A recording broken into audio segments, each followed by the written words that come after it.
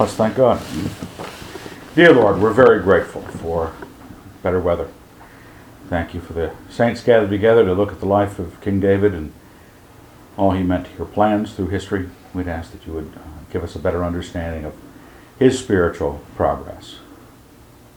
In your Son's name, amen. Okay. Last week we covered from David's anointing by Samuel when he was a teen, I guess, till the time he was chased off by Saul, going a little bit wacky on him, and Jonathan helps David escape. His wife helps him escape once as well. He's probably in his late teens or early 20s at that point. Somewhat successful military career going on. Goliath happens during that phase. Tonight we're looking at the period of time between his time on the run, between the time Saul chases him off till the time he becomes king at Hebron. We know that at the very end of this time, it says when he was finally a mercenary for the Philistines, he was that for 1 year and 4 months. That's the only, I think, time reference in there, and he becomes king at age 30. So he's in his late 20s, mid-late 20s. It's pretty sloppy there in the early 20s as what all went on and how much of the time on the run it took. There's a lot of running around, and it takes time when you're on foot. So that time frame, again, we might be dealing with as much as 8 years. We don't know, but textually, we're going from 1 Samuel 21, through the end of the book, 1 Samuel 31, which is where the death of Saul occurs. And David becomes king, the first chapter of 2 Samuel. So that's nice and tidy for us. And again, once again, I've trimmed out, I don't want to say extraneous scripture, but in order to make it fit on 4 pages, and not to keep you longer than an hour, I made free, making a few references in the margin about what happens in the intermediate with some of the verse markings. In chapter 21, David is in this first section of time. He's alone. He's running. He first runs to Ahimelech the priest and asks for some sustenance. Ahimelech looks at this guy who's a military leader. He's by himself, and he has this problem. Why are you alone with no one with you? It's pretty obvious things are not going well for him. And David tells him a lie. The king has charged me with the matter and said to me, let no one know anything of the matter about which I send you and with which I have charged you. So Ahimelech is, whether he believes it or not, he's led to believe this, that he asks for food. The only food that's available is the bread of the presence. Ahimelech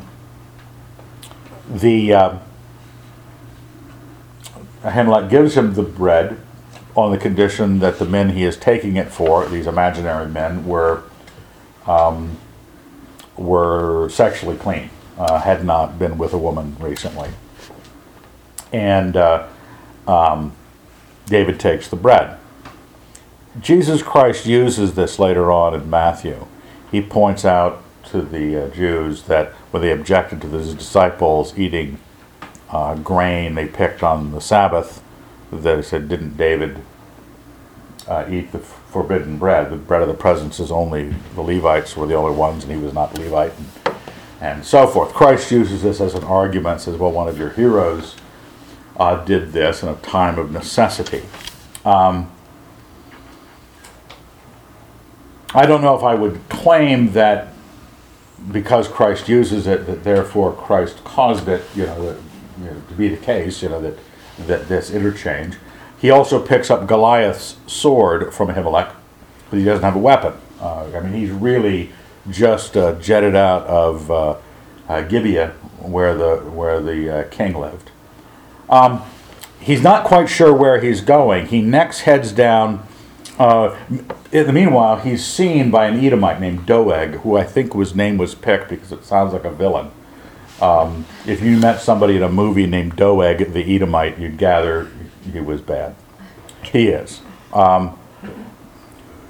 David then runs off to the Philistines. He goes down to Gath, Achish, the king of the Philistines, and when he gets there, he's at his wit's end. Where am I going to go? And Gath is really not that far away, but he gets down there, and the guards or the servants already know this David. They think he's king of the land. Verse 11: Is this not this David, the king of the land? And they remember the song sung last week by all the girls after the defeat of Goliath. Saul has slain his thousands, but David his 10,000s. It's gotten around. It's a popular tune. And it comes back twice this week to haunt David with the Philistines, because it was a song in reference to his killing Goliath the Philistine. And so David sees the wind turning to an ill wind at this moment. He is the killer of Goliath. He's alone. He's looking for some kind of place to be and be protected. He realizes that they are suspicious of him, so he immediately starts to drool on himself and scratch at the door, and they think he's crazy. He lets spittle run down in his beard and plays mad. And the king goes, I don't need any more madmen. I have enough madmen. And they chase him off. Now, in this initial time, David is trying to find his footing. As we look at David, we saw last week when it talked about how the Lord was with him and how he wished to be with the Lord with him and he with the Lord, when he was giving his little speech to Goliath. David, as you know from any kind of cursory reading of the scripture, doesn't always do it right. But you're looking at the progress of his soul. And one of the benefits, I think, this week, we see the decline of Saul's soul, and we see the improvement of David's. They go back and forth. They're people who do good and bad things. Saul always picking the left turning instead of the right turning. He sees the right, he goes the wrong. David sees the wrong, he's tempted by the wrong, and but he is tending and trending towards finding the Lord. But at this point, he's trying to find somewhere to be. He ends up in chapter 22 at the cave of Adullam. The cave of Adullam, I don't know if you have your maps from last week. I didn't put Adullam on here, but Adullam, the caves of Adullam are where he killed Goliath here at Soka. Adullam is just south out in the wilderness a little bit, maybe by 5 miles. You know, it's out in towards the Negev down south. And Sukkah is right there. Jerusalem is right here. It's all pretty closely in. This, a lot of this action happens right through here this week, with going down to Ziklag for a time and then up towards Jezreel, here in the north. If you didn't get a map last week, or the family tree of David on the back. More maps on that table? There are, in the groups with the notes. So. Too much time on my hands and too much Illustrator. If anybody would like a map that doesn't have one, I'm happy to. I'll bet mine's in that. I bet you it's not. That's not a collection of... No, those are notes from the... Oh. And we're recording all of this. I know. I love being on the recording.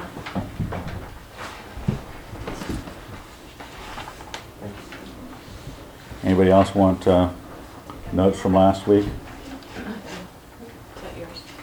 You can give her the notes from last week as well.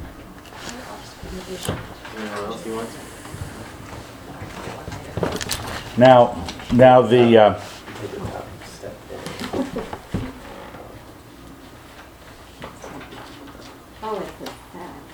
the set of the notes and the map and the family tree. It's at Adullam that things finally settle in for him into what his protection and his position is going to be. It says the discontented of Israel came to him, everyone who was in distress Everyone who was in debt and everyone who was discontented gathered to him, and he became captain over them. And there were with him about 400 men. That group stays about that 400 to 600 men in a kind of a party, a private army situation. Not entirely a good bunch of people. A lot of the discontented and people running from their responsibilities or something like that. But it becomes his point of strength. He was fleeing to Ahimelech, fleeing to Achish, and he takes his parents at this point over to Moab. Moab being on the eastern side of the Dead Sea. Takes his parents over to Moab and stashes them there because any kind of problems with, this is antiquity, you deal with things like they do in The Godfather, you kill everybody they know and love. You know, that's just, so he hides them out there and leaves them and comes back. Now, Saul, remember, he has been tormented by this spirit. He's gotten, even when he's sane, more and more jealous of David. Feels that Jonathan has chosen David over his own inheritance of the throne. He's moping here at Gibeah in this next section. And he said to his servants, verse 7, who stood about him, "Hear now, you Benjaminites, will the son of Jesse give every one of you fields and vineyards? Will he make you all commanders of thousands and commanders of hundreds? That all of you have conspired against me? No one discloses to me when my son makes a league with the son of Jesse. None of you is sorry for me, or discloses to me that my son has stirred up my servant against me, to lie in wait, as at this day." He's moping. He sounds like he's moping. He's, this is the basic choice that Saul is making. He knows that he disobeyed the Lord when Samuel gave him the order to go and slay all the Amalekites. He didn't do it. He knows the kingdom has been taken from him and given to his neighbor. He suspects David, pretty much. And it bugs the heck out of him. He's still king. He's still king. He knows the handwriting's on the wall, but the pressure to serve himself is huge. The pressure when you're in sin, and you're in sin because you decided to serve yourself, the pressure to serve yourself, even when you're looking at true and right and good things on the other side of repentance, you still try to arrange, you still try to shore up. He is saying, you guys aren't getting anything from David. He's not giving you authority or lands like I've given you authority and lands. Are you conspiring against me? No one's sorry for me. My son has turned against me. All these things are ways we try to make almost moral pronouncements, moral justifications of our own godhood in our own life. Saul has a way he wants to go. He wants to protect his interests, and he's got to, and we do as well often, we start to make things that sound like it makes our sin morally right to have done. Our anger, our immorality, our vindictiveness, whatever the sin may be. We spend a lot of time, if we're not going to turn to God, now since the fall we have known the knowledge of good and evil in every man, and nobody had to tell us what was good. We're just panicked trying to thread our way over to a justifiable, peaceful evil. We'd like to do evil, thank you, and we'd like it to be peaceful. We'd like it to reward us somehow. Saul's in that situation. And on our own plans, when they choose to serve us rather than the living God, we get ourselves in the same scrape. Now, right after this, Doeg steps forward, the bad guy, and he says, I saw him over at Ahimelech's, at Nob, where the priestly clan was, and he got Goliath's sword, and Ahimelech fed him and blessed him and sent him on his way, and so they go arrest Ahimelech and bring him in, and Saul questions him, accuses him, commands his soldiers to kill him. The soldiers won't do it because of the priests. Doeg says, I'll do it. because he's an Edomite and he's a bad guy. So he kills Ahimelech and all the priestly family. One son of Ahimelech escapes, Abiathar, and he escapes to David. Now, in this next situation, it's a series of close calls with Saul. First, he was on the immediate run. He could have been chased down, like in the movie The Fugitive, when he first escapes from prison. It's all very dicey because you're almost caught. You finally get into a situation where you can breathe and think for yourself, but still, somebody's hunting you. Saul's hunting David. And David starts to function as a man in command of 400 men. And again, in a small terrain area, like the area between here and Pullman and Lewiston, that's kind of the amount of space you're dealing with. And so they're marching and hiding in caves and the like. And a certain town is being besieged by the Philistines, Keilah, and he asks the priest through the ephod that the priest wears. They think maybe using the Urim and the Thummim to make the decision. Doesn't mention the Urim and the Thummim, but he always mentions the ephod, the priestly ephod, to bring it when he wants those decisions to be made. And God tells him to go and rescue the people. They rescue the people. Then they hear Saul's coming, and he asks again of God, is Saul coming? Yes. Are they going to turn me over to him? Yes. The people he just saved. And so people are throughout David's life, we talked about this a little last week, they're deciding in this civil conflict whose side they're going to be on, who supports who. You'll have honorable people serving Saul, like Jonathan or Abner. You'll have others, bad people serving David, but like the sons of Zeruiah, Joab, Abishai, and Asahel, those guys that do bad pieces of work, but good soldiers. And so David then has to hide down in the wilderness of Ziph, and those things on the map, or you'll see them close. So right south of Hebron, you see Ziph and Maon, and this is the area he's in right now.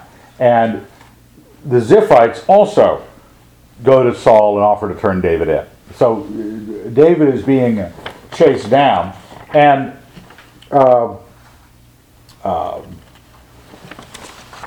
Jonathan does come to him at this point, finds him and comes to him and encourages David and reiterates his belief that David would be king. I have it here in verse 17 of chapter 23. You shall be king over Israel, and I shall be next to you. Saul, my father, also knows this. So that is to encourage David, because he's feeling the wear and tear of this. The Ziphites offer to turn him in, and David goes on the run again. Now, he goes down to Maon, and at this point, each of these close calls with Saul. First, he's coming to get you at Keilah. Secondly, when he's on the run outside of Maon, he is one ridge away. It makes a statement of saying David's army was on one side of the ridge and Saul's on the other side of the ridge, and they're just staying that far ahead of each other out in the wilderness. But the Israelites are attacked by the Philistines somewhere else. Saul has to withdraw, and David is able to escape. Back in 24, Saul's told again, David's out in the wilderness of En-Gedi, and he goes down to chase him again. And this is where there's a comic value to this. There's a cave. Saul's got to go to the bathroom. He goes into the cave, and he's taking care of his business. Happens to be that David and the guys are at the back of the cave, watching the king come in, thinking he's having, as we normally do when we go into the bathroom, think we have a lot of privacy. And so he sneaks up to behind him and cuts off the skirt of his robe. Saul gets done with his business and walks out of the cave. David makes it clear. Now, this is interesting about David. You might say David's soul, or where it sits. Verse 5. And afterwards David's heart smote him because he'd cut off Saul's skirt. Because it's high school. It's prankish, but it's the king you're playing the prank on. And he said to his men, "The Lord forbid that I should do this thing to my Lord, the Lord's anointed, to put forth my hand against him, seeing he is the Lord's anointed." Now, David knows he was anointed by Samuel. David. So what's the, if you felt, you're looking at the current election states and Samuel came to your house and says, "I'm just going to anoint you president." And it was true and it was going to work and it didn't matter what they did on the national stage. Come November, you were going to be president. There'd be a certain confidence, a certain presumption about what was going to be. You would start acting like it was already the case. David doesn't. He does this a number of times. He refuses to raise his hand against the Lord's anointed. And it's a powerful thing about the nature of authority, what God has appointed, that we have to consider what is David's idea about the ethics of this. Because Saul would have tried to pin him to the wall three times with a spear. So he comes out of the cave after Saul has walked off a good distance, I imagine, and says, "My lord the king." Saul looks back, and David explains, "Look, I had an opportunity to kill you. I didn't kill you. But you've been pretty bad, Saul." He says in verse 12, "May the Lord judge between me and you. May the Lord avenge me upon you, but my hand shall not be against you." He says in verse 15, "May the Lord therefore be judge, and give sentence between me and you, and see to it, and plead my cause, and deliver me from your hand." There's an explanation of David's view of the transference of power. Power is changed from the top down. God can punish Saul, David can't. Saul is above David, and he's still above David. Even though David has been anointed to be future king.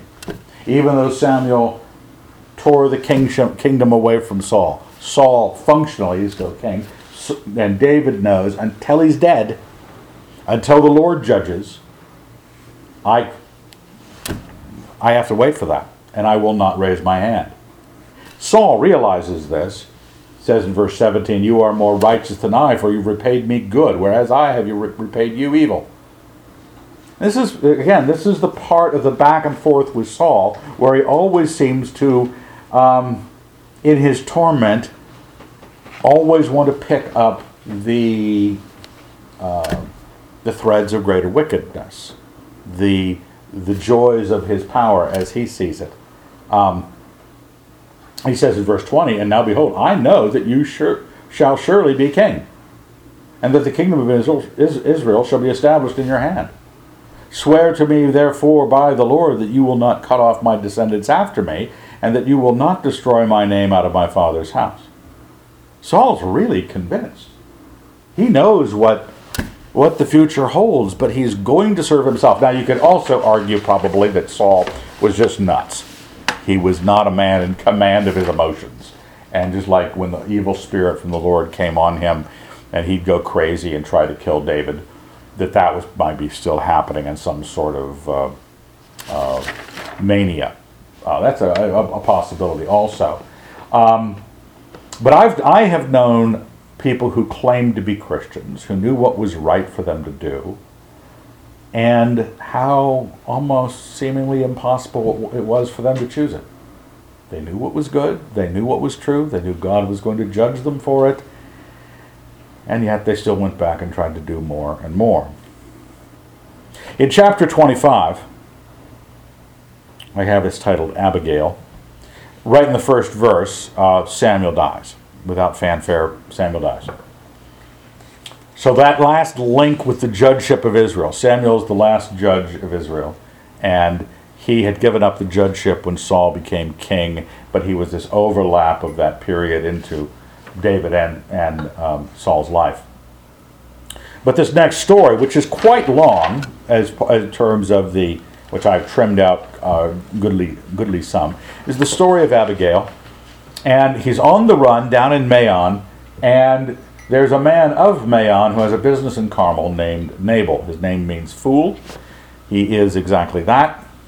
And David has been living off of, since they're not an agricultural band of brigands, they're not growing their own stuff, they have to depend on the charity of various groups and farms and small cities and the like.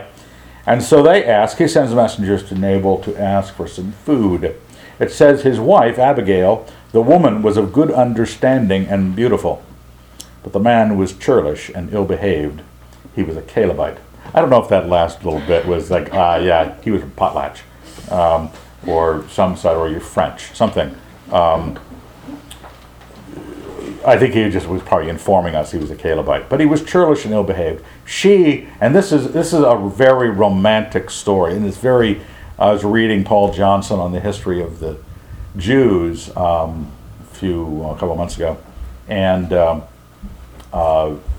Johnson, who's a notable historian, obviously I don't think believed the Bible entire, but he said one thing: this is a true story. These are such real people, and the documents go so far back, and this is like reading Homer. This is the kind of, or like the Greek tragedians. These are the kind of problems of that era. This is the kind of people, and this is the kind of behavior. Abigail, beautiful and smart. Married to a guy, not so much. Nabal mistreats his servant, says, no way, I'm giving you food. The servant said, hey, his soldiers were really nice to us. Still, the guy was churlish. Message gets back to David. David says, every man gird on his sword. And 400 men gird on their swords. 200 stay with the baggage. And the rest go off to do damage. Now at this point, Abigail hears of what has happened. She immediately gets foodstuffs together and goes out to meet David before he can kill her husband, because that's what he's planning to do. The basic idea was, I think, phrased thus, that let not one male be left alive. Wipe out the line. Just like Saul had asked, don't let my descendants be cut off, David was going to cut off all the descendants of Nabal, that his family would not have anything left, which in that world was the worst of all possible things. She gets to David, she falls at her feet, and she pleads with David to not do this thing. She explains her husband's a jerk. He's like his name, she says.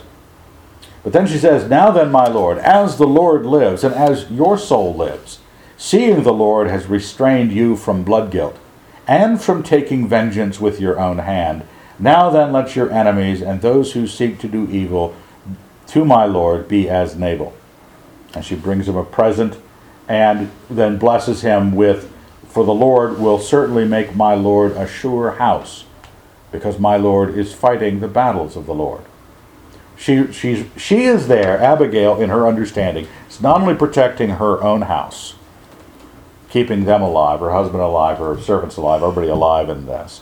She's protecting David's house, which she sees it, is in the Lord. That this, and that in the moment is reminding David of his moral requirement that's sitting on him, what God wants him to do, this repetition of my Lord and your Lord. The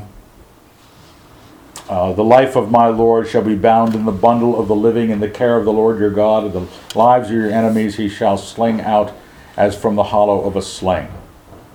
Verse 31, my Lord shall have no cause of grief, or pangs of conscience, for having shed blood without cause, or for my Lord taking vengeance himself.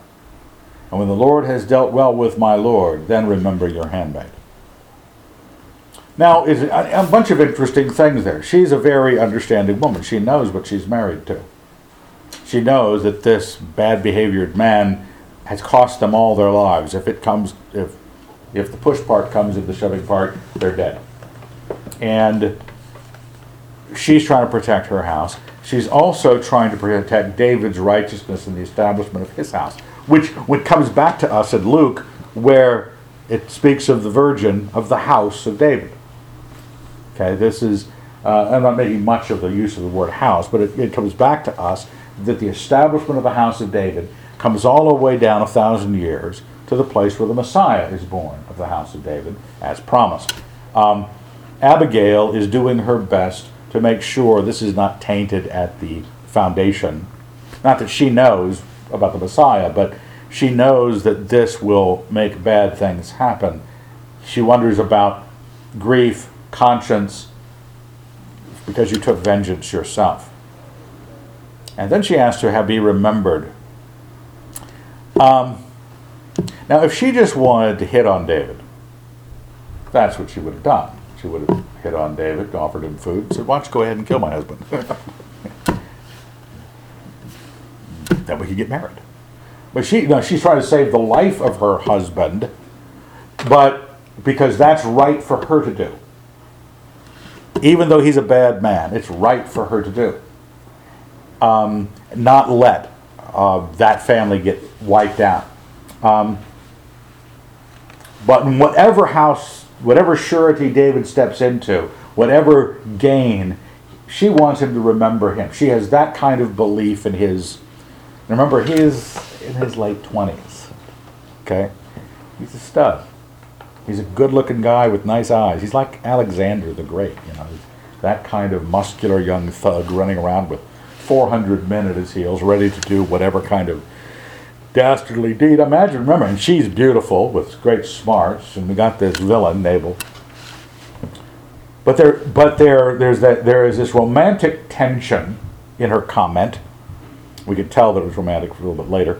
The romantic tension in her comment. At the same time, she has done everything she could. She risked her life. She risked everything to preserve the life of her husband.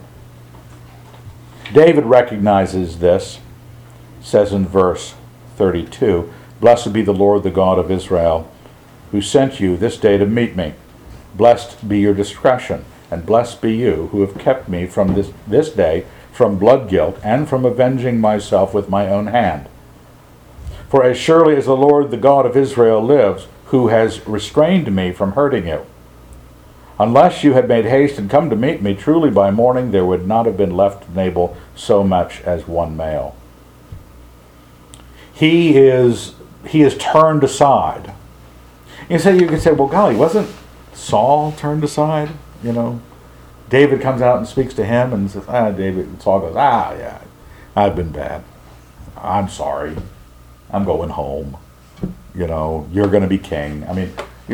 But what we see is in each of these back and forths, David has this back and forth. He is ticked. He has been wronged. Saul felt wronged by David. There's a bit of finding out through the grapevine perhaps that Samuel had anointed this kid who now the girls are singing about with a little ditty. So there is something that is being built in David, where it's not being built. Saul's being reminded, but he's crumbling as a man. He is staying away from the Lord. He is staying away from the right. He knows what's right. He can be talked back into right behavior for a time. You can talk some sinful Christians, in quotes, back into right behavior. They'll try for a time, and then their natural desire to serve themselves will take over again. David is being built up into a better man in each one of these situations. He lets her go. She goes back home. Husband's throwing a big party. He is drunk as a skunk. She waits till the next day when he's sober. Then she tells him what she just did. He has a heart attack, lingers 10 days, and dies.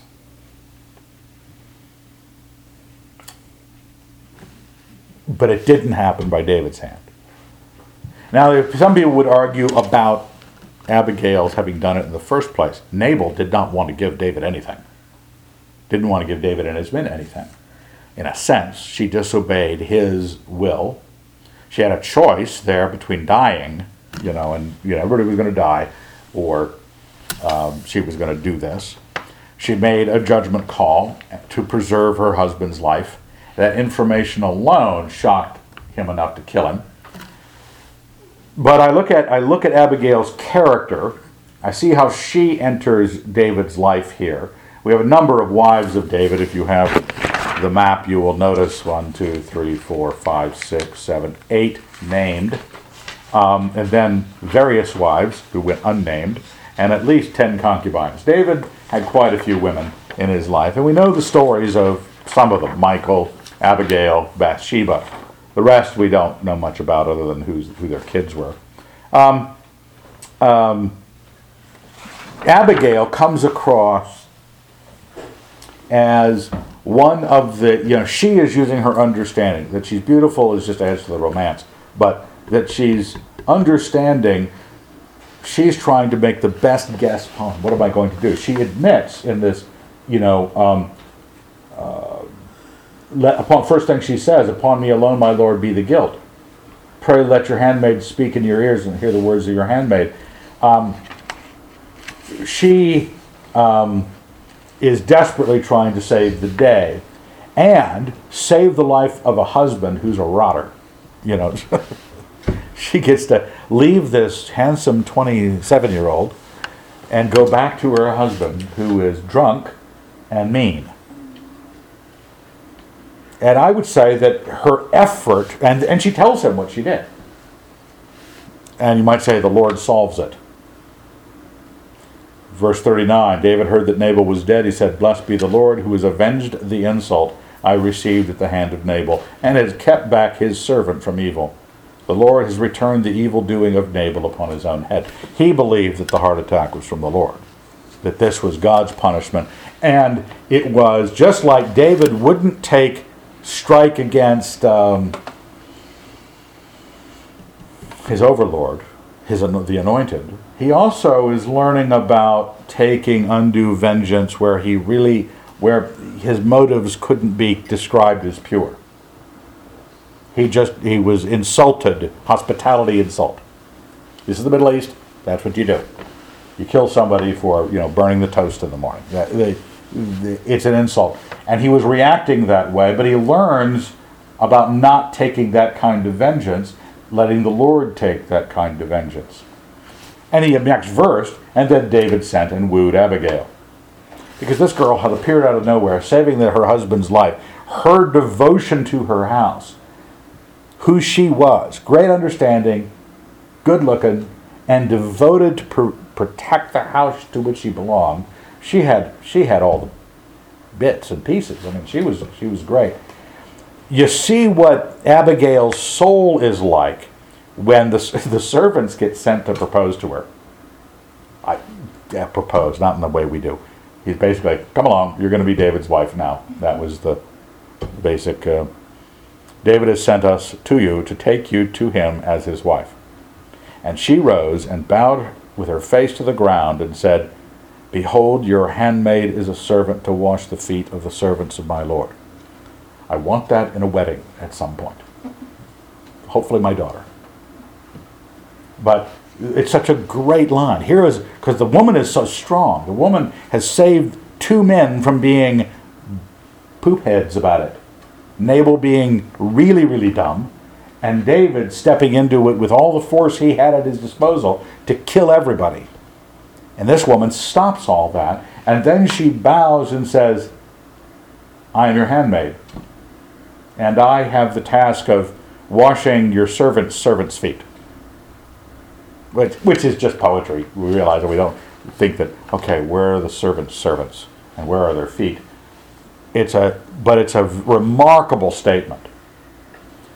Especially when you find out David's marrying 2 women at this moment, Ahinoam and Abigail.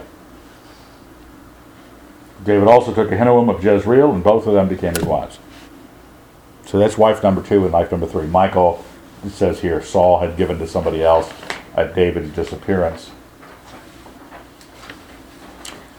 In Samuel 26, the Ziphites, noticing David's still out there, come back to Saul, tell him again, he's out there. You might want to come and have a look-see.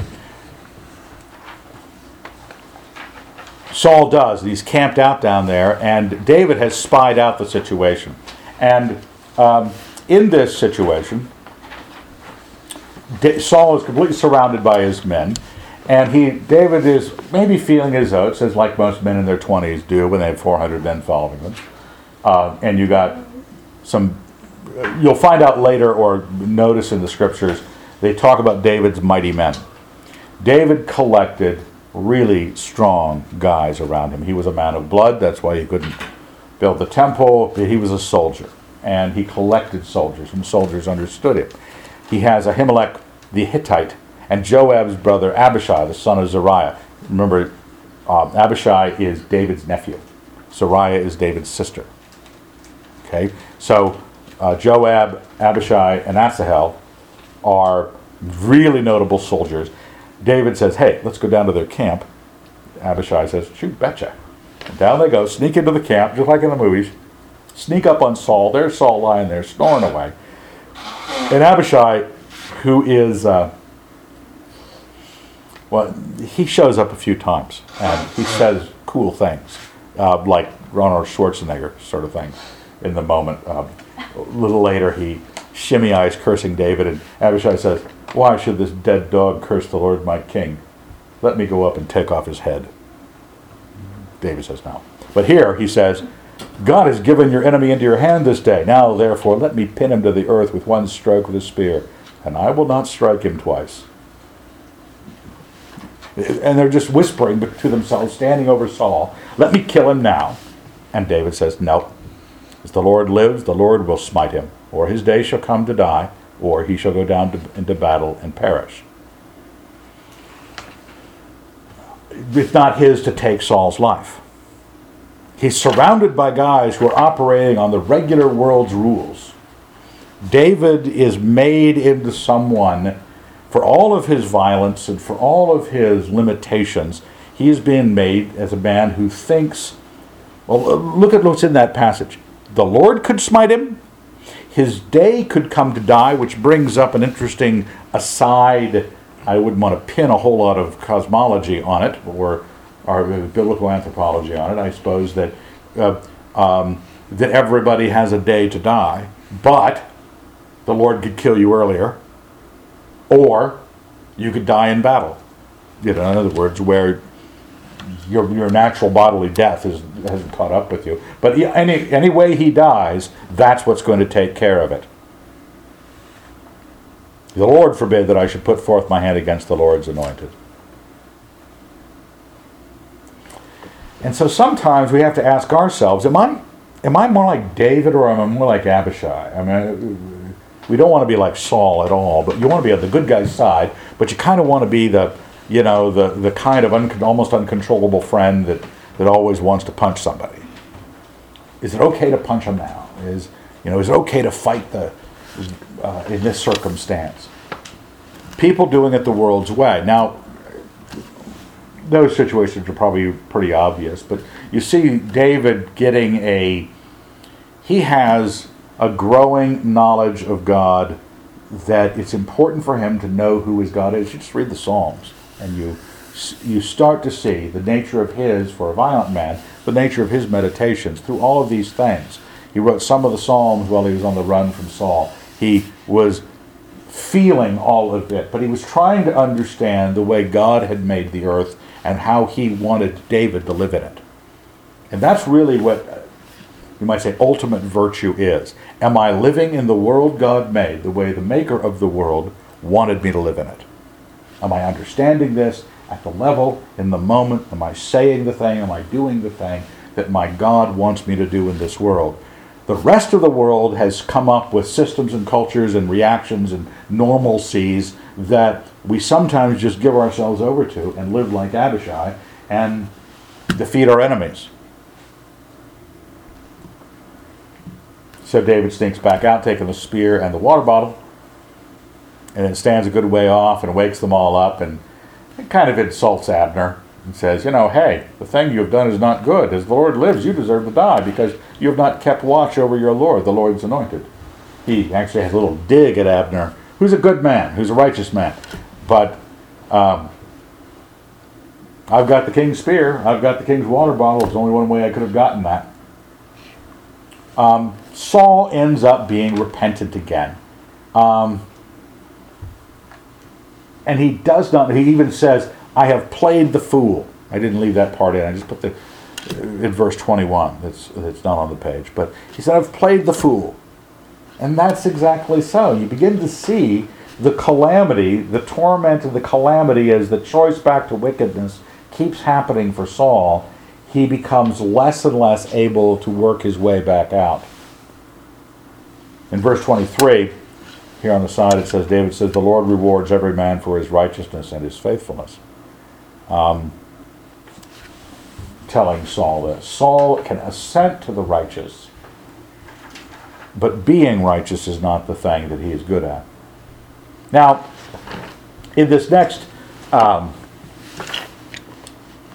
term, so you had the initial escape from Saul. You had all the close calls with Saul as David and his men marching around that Ziph and Moan and Cave of Adullam sector of the Negev.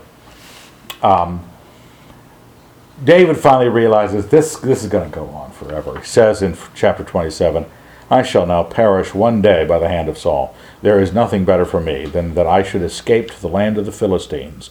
Then Saul will despair of seeking me any longer within the borders of Israel, and I shall escape out of his hand. This is getting weary. You're 400, 600 men. It's not enough. You're dealing with thousands in armies. So he goes down to Gath again to serve Achish, the king of the Philistines in Gath, as a mercenary. And Achish takes him in, and David says, can I have my own little city? And he gives him Ziklag, which is out towards the Negev, between Philistia, right here on this river, I think it's called the Bezor or something like that, between Amalek and Philistia. And David is given that territory by Achish. And then he serves Achish for a year and 4 months, it says, raiding down there as a mini army.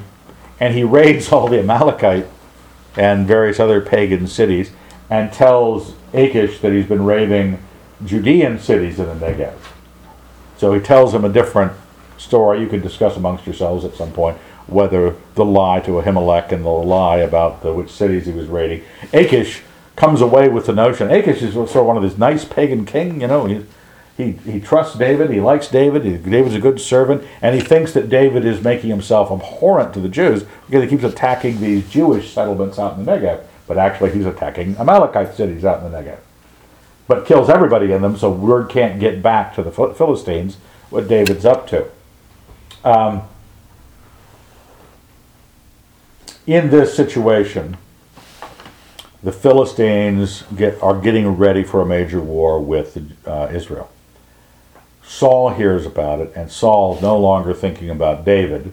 David's off the scene, been off the scene for a year. So he hasn't been chasing David around in the wilderness, but he doesn't know what to do. Samuel's dead. The prophets won't speak. He can't dream correctly. God will not speak to him. He can't get direction. And just like David does, it was one of the things. Bring me the priest of the ephod. Tell me what I should do in this situation. Saul doesn't have that. And then to go out without any kind of metaphysical, the Romans would examine the auspices. We get auspicious from examining the livers of goats, I think, or sheep. And the lumps on the liver told you what, or the flight of birds, or arrows. They'd throw down arrows like, I forget what that's called, some kind of divination. Various forms of divination where the king could know a little bit more about how things are going to turn out. The Jewish kings could consult the prophets, but the prophets weren't speaking. So he got a problem. He doesn't know what to do. So he goes and finds the witch of Endor, the medium of Endor. He has banished mediums from the land, so driven them all out. And so just finding one was a major thing. So he goes to her in secret with 2 men. And she says, what do you want? And she says, So you do know it's illegal what you're asking for. And he says, yeah, but nothing's going to happen to you. She says, what do you want? He says, bring Samuel up from the grave. She proceeds to do so. Now, I don't know what your sense of metaphysics are, but that creeps me out. And the fact that it could be done. It's really Samuel. He calls him up from Hades, and Samuel prophesies against him. As soon as she knows who she's getting, Samuel, but as soon as Samuel comes up out of the earth, she knows who she's talking to. The first thing she says, why have you deceived me? You are Saul. So the knowledge that Samuel, the ghost of Samuel, has is transferred to the medium, and she's able to realize what situation she's in. And so she describes the ghost, and Saul knows it's Samuel. And Samuel, it says in verse 15, said to Saul, why have you disturbed me by bringing me up? Saul says, I'm in great distress, for the Philistines are warring against me, and God has turned away from me, and answers me no more, either by prophets or by dreams. Therefore I have summoned you to tell me what I shall do. This is circling the drain moment for Saul. He will try to do anything. Extreme. This is when people murder people. They try to make it right, make it work, make their evil finally pan out, and they do more and more. He's doing what he said was illegal. He had driven out the mediums and the wizards from the land. And he's gone and found one to get what he needs. Turns to necromancy, consulting of the dead. Samuel doesn't have good words for him. Saul hits bottom, and Samuel says, tomorrow, you and your sons are going to be with me. It's not a positive. Saul's really distressed. He hasn't eaten. The next passage is talking about how the witch tries to get him to eat and fixes him dinner. So I left that one out. But the war that's coming, this is what sets Saul up. This is the bottom that Saul hits. David, on the other hand, is a mercenary for the people he's going to fight. The Philistines were gathered at Aphek. Now, Aphek there's two. There's one here and there's one further north up in the plain up here. This one I think it has to be because the amount of time David, to get back to Ziklag, it took him 3 days. And he had no way he could do this in 3 days. You could do maybe 20 miles march a day.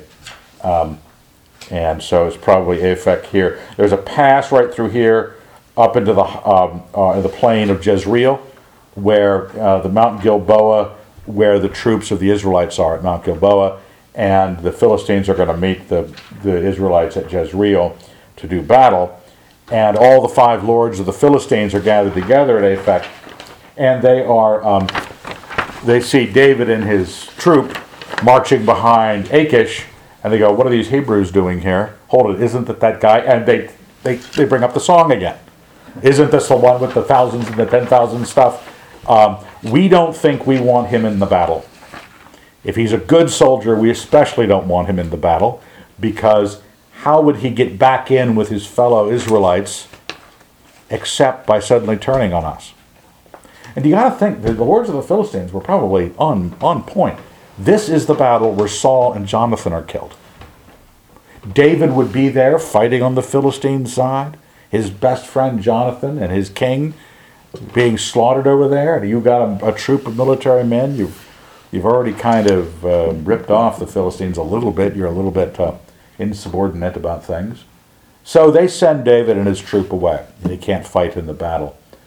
The last 2 stories here are, in chapter 30, is David going back to Ziklag, and the last, chapter 31, is the death of Saul at Jezreel, Mount Gilboa. In Samuel 30, David gets back to Ziklag, has found it's been burned and destroyed by the Amalekites, and everything has been taken. All the women, all the kids, everybody has been taken. No one was killed, but they were all taken by the Amalekites. Remember, David has been raiding the Amalekites for a year.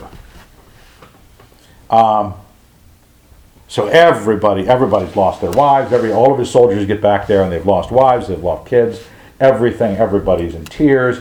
It says in verse 6, David was greatly distressed, for the people spoke of stoning him. Now listen to this. because all the people were bitter in soul, each for his sons and daughters. But David strengthened himself in the Lord his God. David's 2 wives had been taken by the Amalekites. David is distinct, and I think Christians, because they're a very small minority in the world, we don't want to be making decisions based on what everybody else would do, and that we would naturally think, of course, you're sad that your 2 wives have been taken. I don't know if he had any kids at this point. He has right to be sad like they, but they're lashing out at him, suggesting stoning him, and he takes strength in God. So he gets the priest Abiathar to bring out the ephod again and says, okay, can we catch these guys? Can we overtake them? Can we beat them?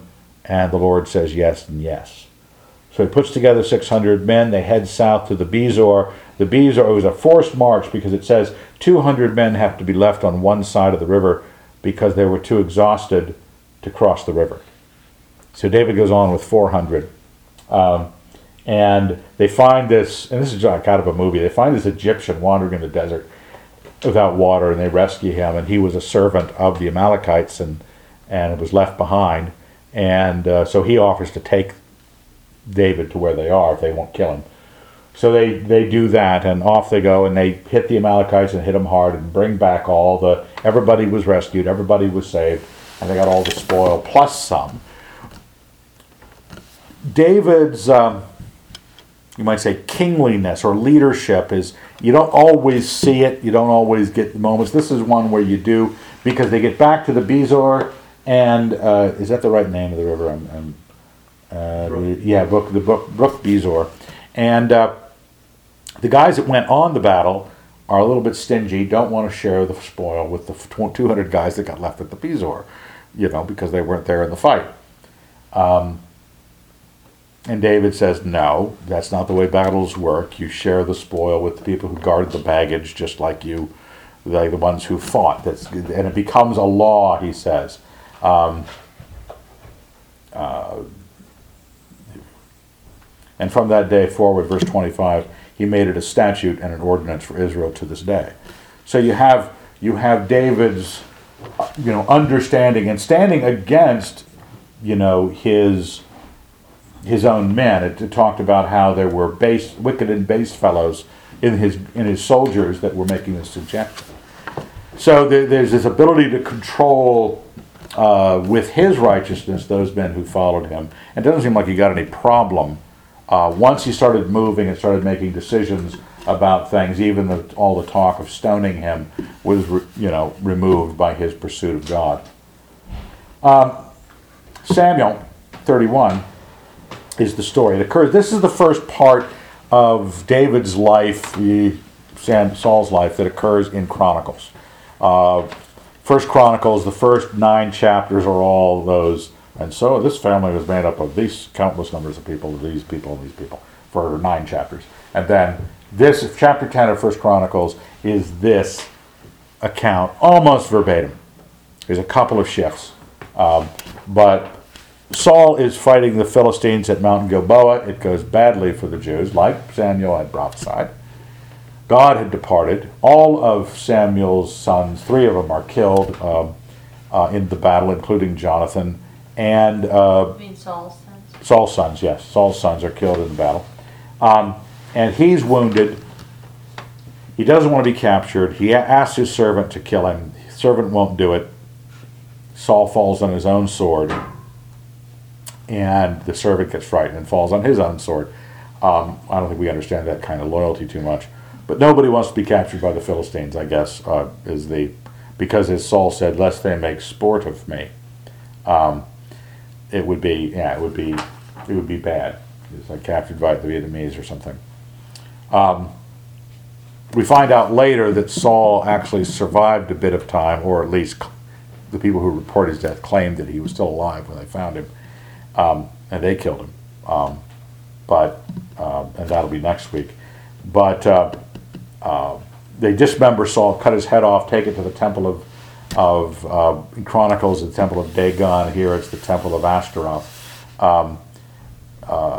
Dagon was a standard Philistine deity, a grain god. And we don't know a whole lot about him. He's sort of Ugaritic, coming out of the... But the Ashtaroth, or Ashtoreth, or Ashtarte, is this love, fertility, sex, and war goddess, who is Ishtar, who is Aphrodite, who is Venus. It's all the same. So this is our C.S. Lewis reading, tying right in with...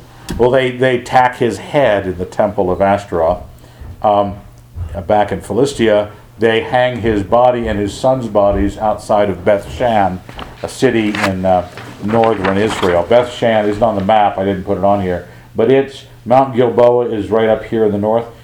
Just to the east of Mount Gilboa, out towards the Jordan, is Beth Shan. One of the great little nobilities of the moment also is very similar to our story that we've been reading of C.S. Lewis's on Tuesdays.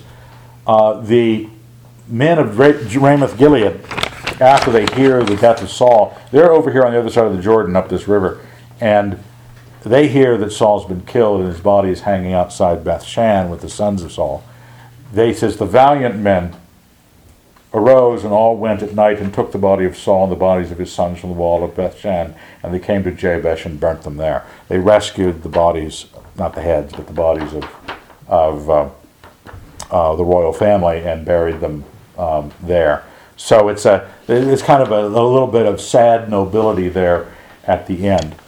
The Chronicles account, one of the things it changes, it adds a colophon, an ending, a summation.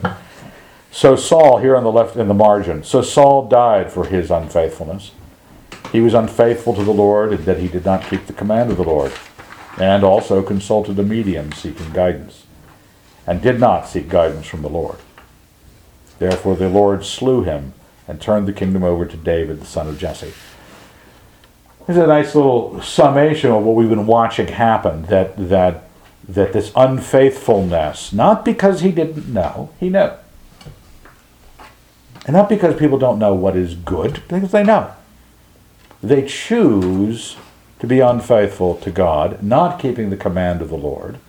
And then when that starts to blow up in your face, where do you go for guidance? Even further away from the Lord. You go to a necromancer and get guidance from the dead, or attempt to, rather than getting it from the Lord. So God says, you're dead. Or as he said to Abimelech, behold, you are a dead man. Well, that is the end of the hour and the end of these 10 chapters. Next week, I forget how far we're going. Remember, this is 6 weeks of Bible study. So the rest of this is all prior to the kingship. He becomes king in Hebron next week. And then we got 40 years of kingship to cover. A lot of action, a lot of tragedy. It reads like Oedipus Rex in some of the places, but it's a great story. A lot of benefit. Let's thank God. Dear Lord, we're very grateful for your drawing us to yourself, and we're grateful that as we have looked at good and bad, we are trying to learn and choose that which would please you. That we rely on your grace and your forgiveness, but we also want to be responsible for choosing again and again to turn towards you, to seek you in our distress. In your Son's name, amen.